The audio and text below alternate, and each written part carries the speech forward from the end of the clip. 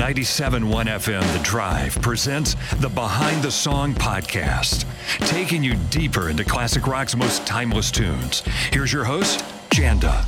By 1983, they were the biggest band in the world, and they were on the brink of total disintegration as a unit, split apart by their incredible success, the hardships of touring and promoting their albums, and their conflicting egos. Two of them were in the middle of divorces, and it was clear that things were never going to really be the same between them again. The Police had come a long way since forming in London during the rise of punk rock in 1977. And by the time they recorded their fifth and final album, Synchronicity, there was very little harmony left between the trio at all. For Sting, Andy Summers, and Stewart Copeland, the beat just couldn't go on. But their final work was an incredible showpiece of their collective talent as musicians. And for Sting, the primary songwriter in the band, the songs on Synchronicity tell the tale of his personal life at the time, leaving his wife and two kids for a mistress who had, at one point, lived next door, a friend of his wife's, no less.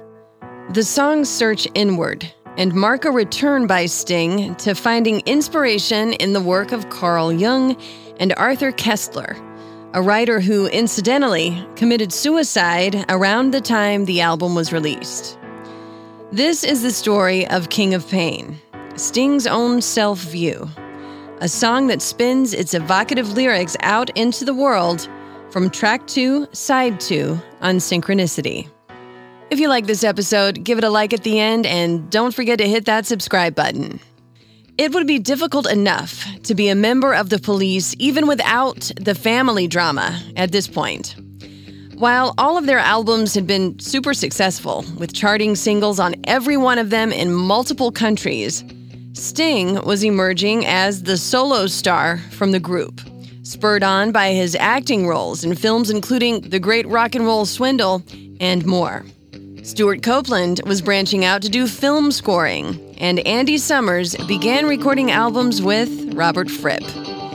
After the contentious recording and release of 1981's The Ghost in the Machine, the band took a hiatus to pursue these other projects, marking a 2-year gap between albums, the biggest in their career.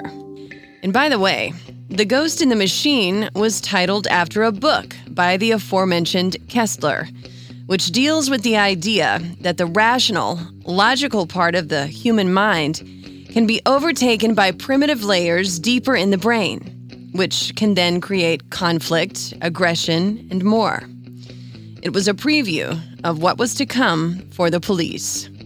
During this time, between 1981 and 1983, guitarist Andy Summers' marriage to his longtime wife, Kate, ended, with a divorce finalizing in 1981. Although that part of the story would have a happy ending, life on the road and the endless stream of groupies in and out of Summers' hotel rooms played a huge part in breaking up his marriage.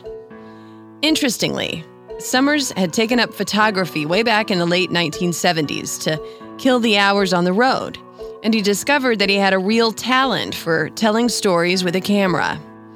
He began showing his photographs in exhibits, many of which were artful photos of these very same groupies. He's since released several photography books, and his work has been shown in galleries all around the world. But by 1983, his marriage was kaput, and the Police were about to be too. Drummer Stewart Copeland, the lone American in the band, was also undergoing some personal drama by this point. When you need mealtime inspiration, it's worth shopping Kroger, where you'll find over 30,000 mouth-watering choices that excite your inner foodie. And no matter what tasty choice you make, you'll enjoy our everyday low prices, plus extra ways to save, like digital coupons worth over $600 each week. You can also save up to $1 off per gallon at the pump with fuel points. More savings and more inspiring flavors make shopping Kroger worth it every time. Kroger, fresh for everyone. Fuel restrictions apply. In 1981, he fathered a child with a woman named Marina, the daughter of Irish author Desmond Guinness. And then in 1982, he married Sonia Christina, a vocalist in his old prog band, Curved Air, with whom he had been involved since the mid-70s. He adopted her son from a previous marriage, and the couple went on to have 2 more children, divorcing in 1991. And in what could only have added to the strange dynamic in the band, Stewart's brother Ian Copeland was the band's promoter and booking agent, who managed to make sure the Police and plenty of other new wave artists broke into the mainstream. Ian and their other brother Miles, who founded IRS Records, were hugely important in breaking bands like Squeeze, The Cure, The English Beat, The Go-Go's, and on, with Miles and Ian becoming powerhouses in the music industry, while their talented brother Stewart was the drummer for the Police.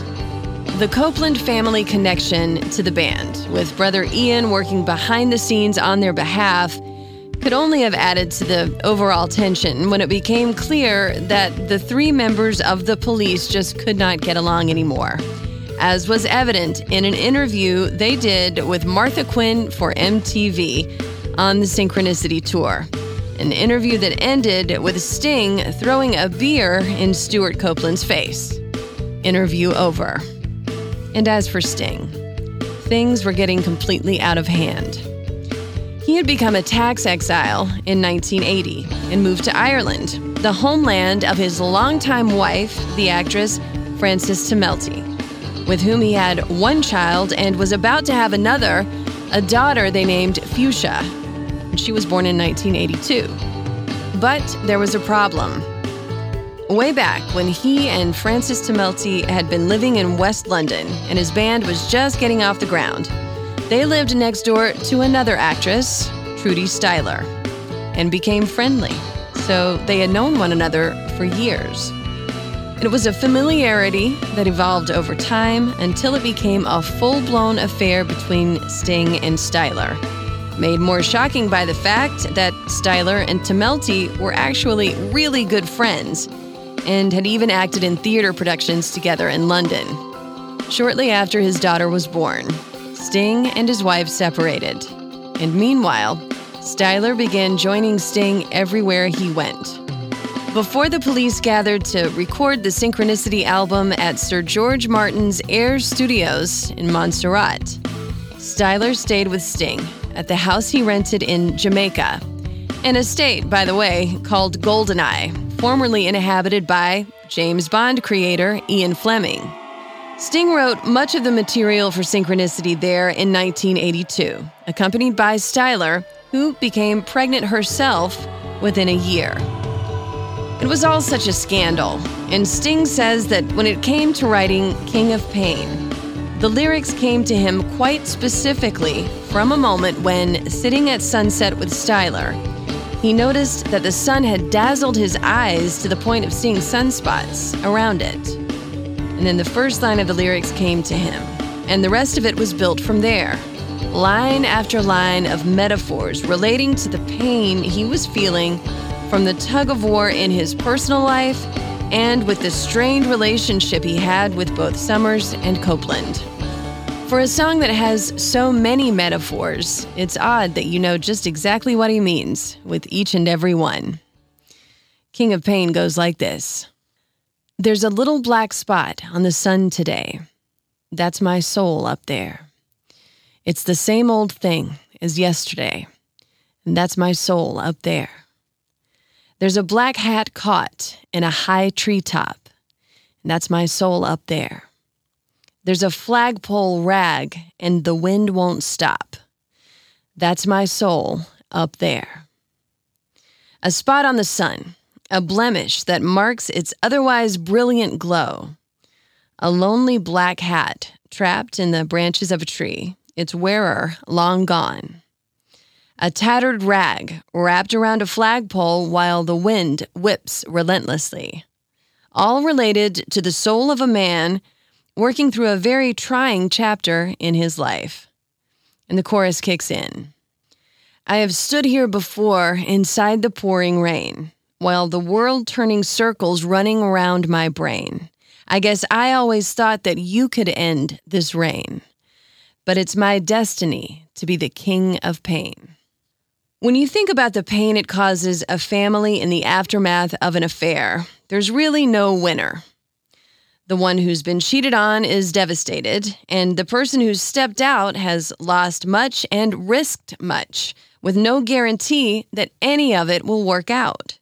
There is a resignation in the chorus of this song, words of a man who knows that what he's doing to himself too. And in the next verse, more of those brilliant, sad, hopeless metaphors, one after the other. There's a fossil that's trapped in a high cliff wall. There's a dead salmon frozen in a waterfall. There's a blue whale beached by a spring tide's ebb. There's a butterfly trapped in a spider's web. Speaking to the concept of being immobilized by something as beyond your control as the nature around you. And then on to the next verse. There's a king on a throne with his eyes torn out. There's a blind man looking for a shadow of doubt. There's a rich man sleeping on a golden bed. There's a skeleton choking on a crust of bread. These lines illustrate the idea behind Carl Jung and Arthur Koestler's influence on Sting's writing. Jung's synchronicity concept was that things are related even though they don't have an immediately obvious common connection, like a rich man tossing and turning on a golden bed, while a crust of bread lodges in the skeleton of a man who is starved to death. Koestler wrote a book about Jung's theory of synchronicity called The Roots of Coincidence, which inspired not only the title of the Synchronicity album, but many of the songs on it as well, including this one. One more verse with more of those metaphors, synchronizing pain with his own soul from Sting. There's a red fox torn by a huntsman's pack. There's a black-winged gull with a broken back. There's a little black spot on the sun today. It's the same old thing as yesterday. And the chorus repeats and the song fades, with Sting singing, "I'll always be the king of pain." Synchronicity was released in June of 1983, the fifth and final album for The Police. It went to #1 in the US and stayed there for 17 weeks. In an odd coincidence, Arthur Koestler and his wife were found dead in London in March of 1983, 3 months before Synchronicity's release. Koestler had Parkinson's disease and leukemia and decided to end his own life rather than suffer through his disease. And his wife decided to join him in taking deadly doses of Tuinal. An abrupt and sad ending for a writer who had inspired Sting so much with his books about the inner brain and how unrelated things may have some impact on each other. The Police tried for one more album, reuniting to record in the summer of 1986, but it was not meant to be. Stuart Copeland fell off a horse in a freak accident and broke his collarbone, and according to Andy Summers, it was also clear that Sting wasn't writing for the band anymore. That was it for the Police, although they did reunite one more time in 2007 for a world tour. Sting has recorded 15 solo albums since they broke up in the mid-'80s, and he finally married Trudy Styler in 1992. They're still together, and now they have 4 kids of their own. Andy Summers has continued recording and showing his photography, and he actually remarried his wife Kate in 1985, after which twin sons were born. Stuart Copeland remarried and has 3 more children with his second wife, and he became very busy as a highly sought-after film and TV soundtrack producer, and many say he is one of the greatest drummers in all of rock and roll. The Police were inducted into the Rock and Roll Hall of Fame in 2003, their first year of eligibility. They are one of the best-selling rock acts of all time, the unique purveyors of a sort of 3-headed blonde cool that rose up out of London and bridged a gap that the music world didn't even know was there, between punk and pop, rock and reggae, with a touch of jazz and smart, heady lyrics swimming in between the grooves of their powerful songs. Yet somehow, those songs are so relatable. Music magic from The Police and their own self-described King of Pain. I'm Janda, and this has been Behind the Song. Special thanks, as always, to Christian Lane for the music you hear on these podcast episodes. If you like it, give it a thumbs up, hit subscribe, or leave a 5-star review. And you can also check out episodes on the Behind the Song podcast TikTok channel. On the way, much more classic rock and roll.